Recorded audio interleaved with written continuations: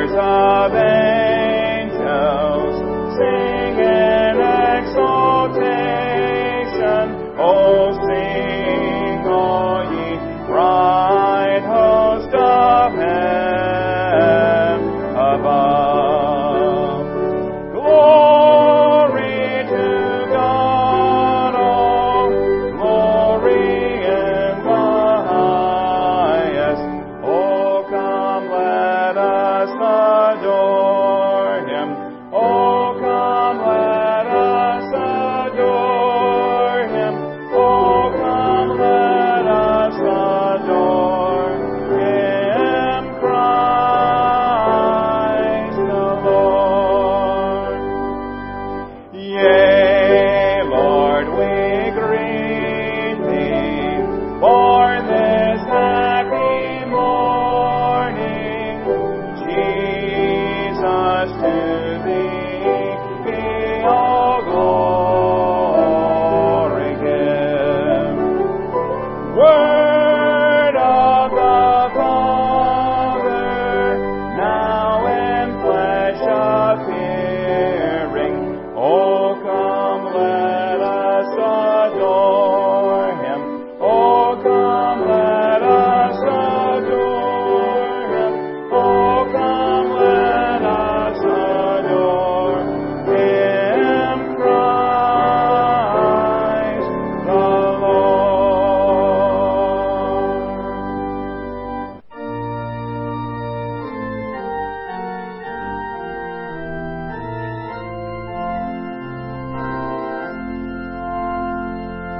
Hark, the herald angels sing, glory to the newborn King. Peace on earth and mercy mild, God and sinners reconciled. Joyful, all ye nations rise, join the triumph of the skies. With angelic hosts proclaim, Christ is born in Bethlehem. Hark, the herald angels sing, glory to the newborn King. Christ by highest heaven adored, Christ the everlasting Lord. Late in time, behold Him come, offspring of the Virgin's womb. Veiled in flesh, the Godhead see. Hail the incarnate deity, pleased as man with men to dwell. Jesus, our Emmanuel.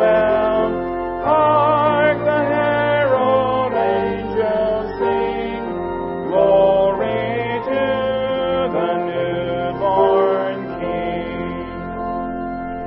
Hail the heaven-born Prince of Peace. Hail the Son of Righteousness. Light and life to all He brings, risen with healing in His wings. Mount He lays His glory by, born that man no more may die, born to raise the sons of earth, born to give them second birth. Hark, the herald angels sing, glory to the newborn King.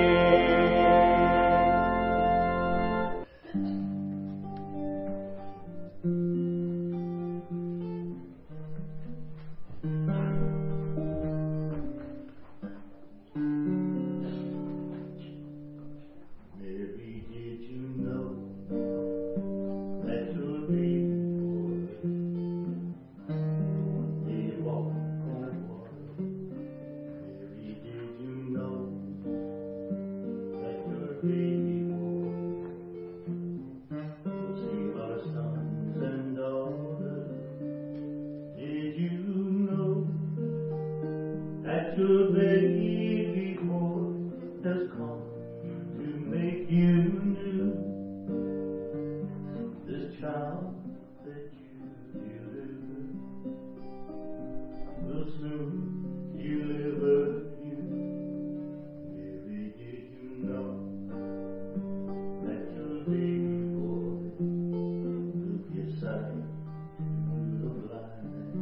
Mary, did you know that your baby boy will calm the storm with his hand?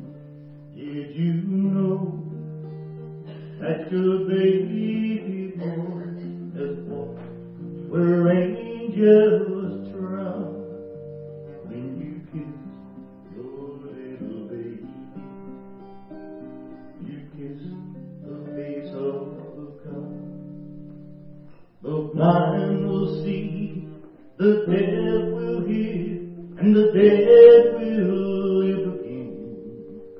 The lame will leap, the dumb will speak, the praises of the Lamb. Mary, did you know that your baby boy is Lord of all creation? Mary, did you know that your baby boy will one day rule the nation? Did you know that your baby boy is heaven's perfect Lamb? This sleeping child you're holding is the great I am.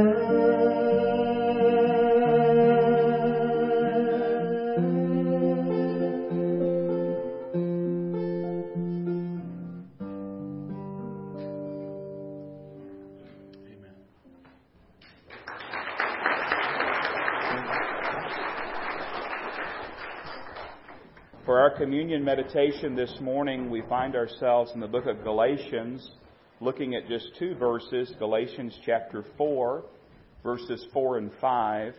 Galatians 4, 4 and 5. You know, they say that timing is everything. You've probably heard that phrase before, timing is everything. And that is true in so many areas of our life, and it's certainly true when it came to the coming of our Lord and Savior Jesus Christ. And this morning, we're going to celebrate together the results of that first coming.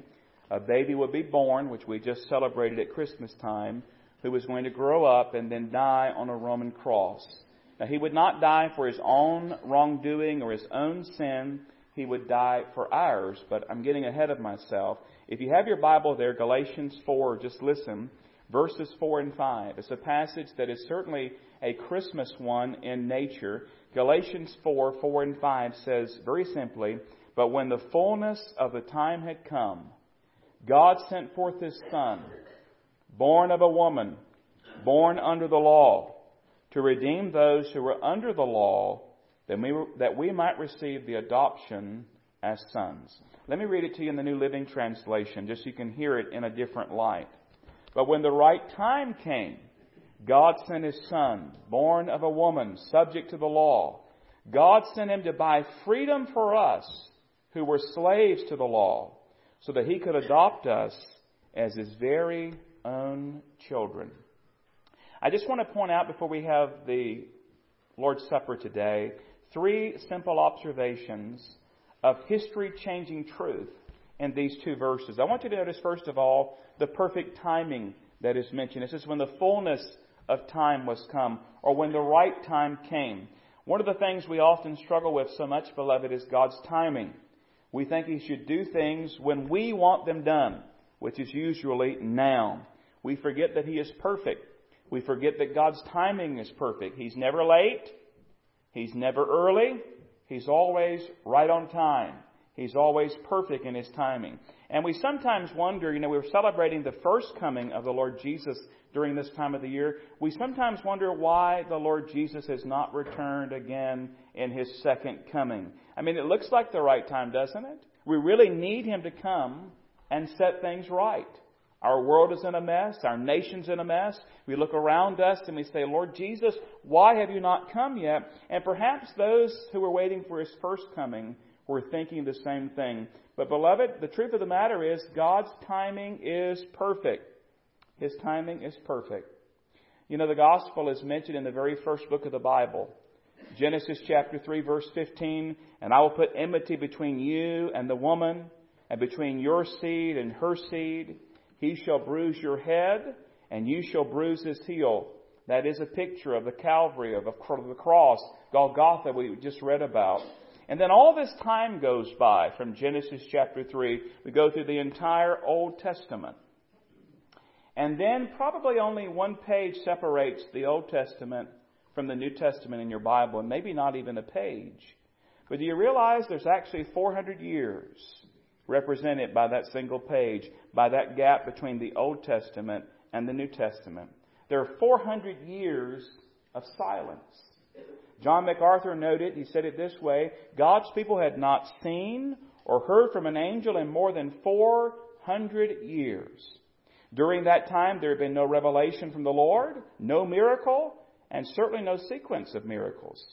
The Jewish people had been looking for their Messiah since Moses first prophesied that a great prophet would come in the book of Deuteronomy, chapter 18 and verse 15. They were eagerly awaiting a deliverer, particularly now that they lived under Roman oppression.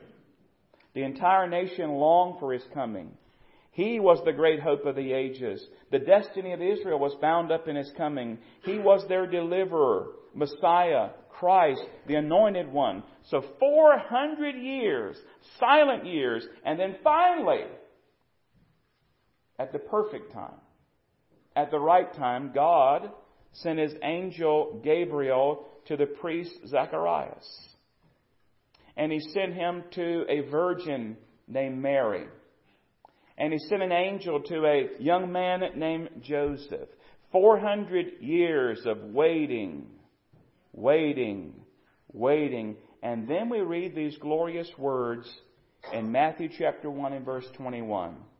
And she shall bring forth a son, and you shall call his name Jesus, for he will save his people from their sins. You see, God in His sovereign will and wisdom knew the perfect timing in order to send the Lord Jesus.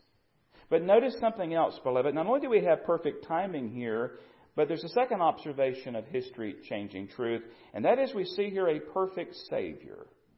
Back in Galatians, our text this morning, it says in Galatians 4 and 5 that God sent forth His Son, born of a woman, born under the law. Now there's so much there you dare not miss it. Don't read it so fast that you miss what's being said. It says there that God sent forth His Son.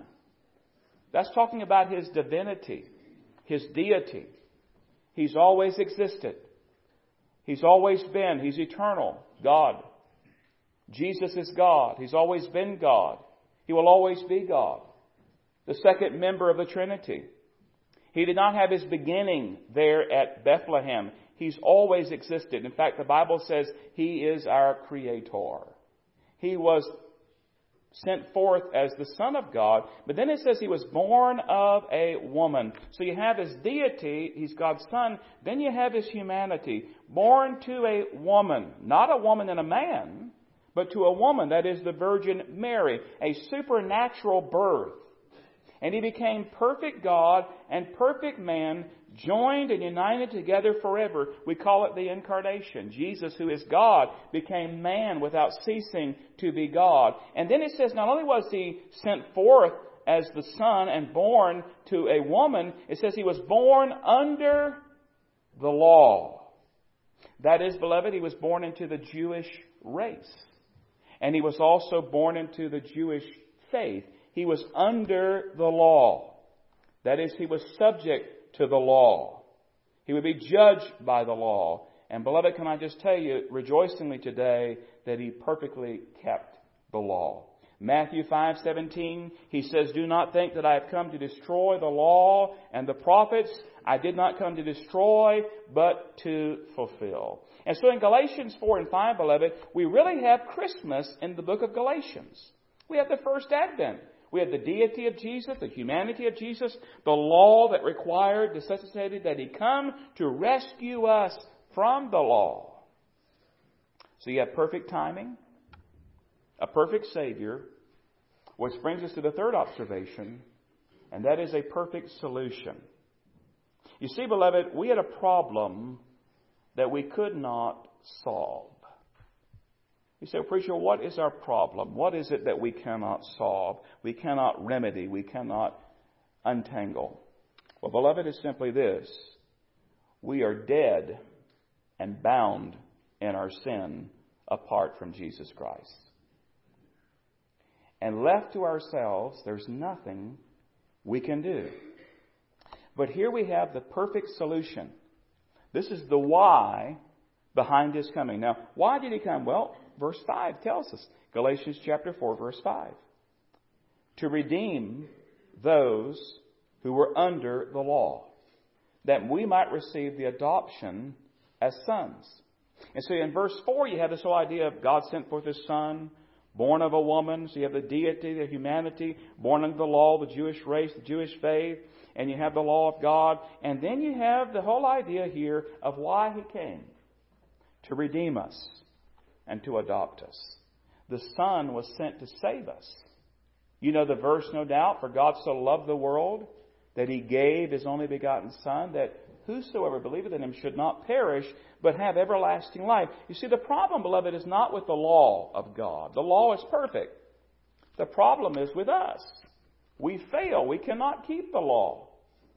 We cannot be saved by the law. The law simply shows us that we need a Savior. We need a rescuer. We're undone. The Bible says it's like a school teacher, a schoolmaster to bring us to Christ. And the law condemns us.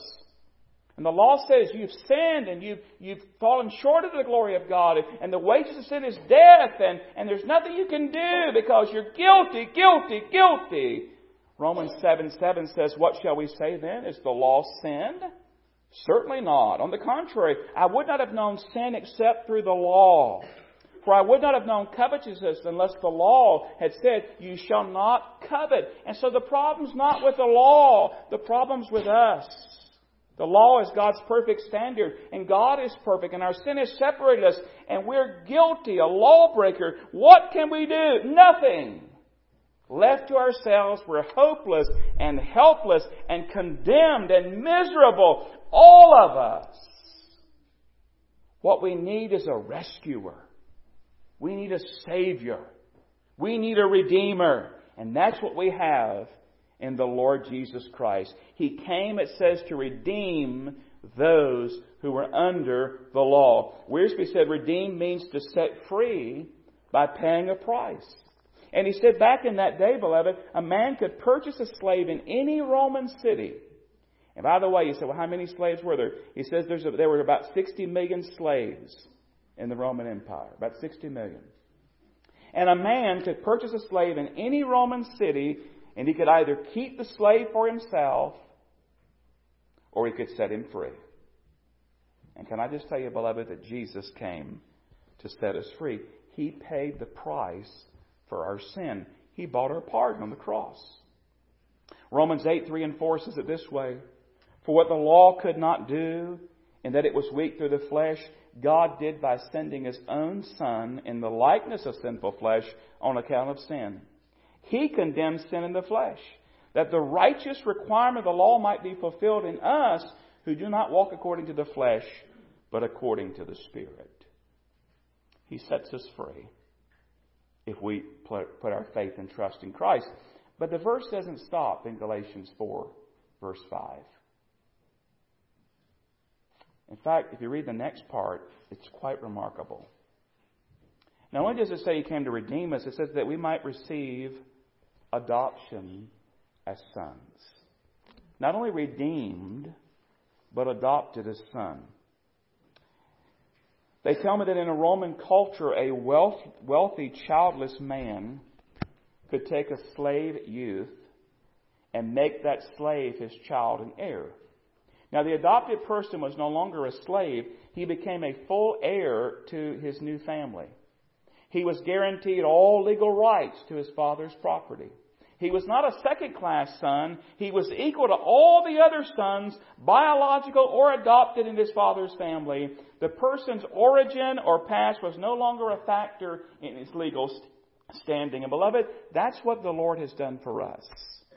He's not only come and said, you know what, I love you so much, I'll give myself for you on the cross. I'll shed my blood. I'll take your sin upon myself. I'll be buried. I'll rise again. I'll give you new life in Christ. If you repent of your sin and place your faith in me, I'll forgive you of your sin, give you a home in heaven. I'm not only going to redeem you and pay the price for you, I'm also going to adopt you and receive you into my family and make you an heir and joint heir with my Son, the Lord Jesus Christ. And you have all of that standing because I love you. And beloved, we are the children of God.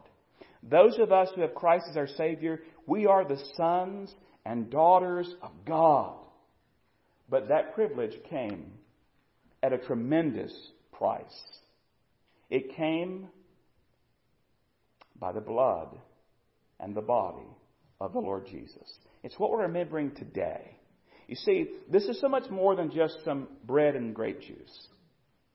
Now, it is bread and grape juice, but the symbolism, what it represents, what it reminds us of, is so much greater. The bread reminds us of the body of the Lord Jesus Christ. The juice reminds us of the blood of the Lord Jesus. And the Bible says that He said, as often as you do this, as often as you celebrate this Lord's Supper, you do it in remembrance of me. We're to remember Jesus. You see, none of us within ourselves are worthy to receive the Lord's Supper. Jesus is the one who makes us worthy. Why? Because we stand in Christ's righteousness, not our own. Our righteousness is as but filthy rags, but we are now in Christ, in His righteousness. And when God looks at us, He sees us in Christ.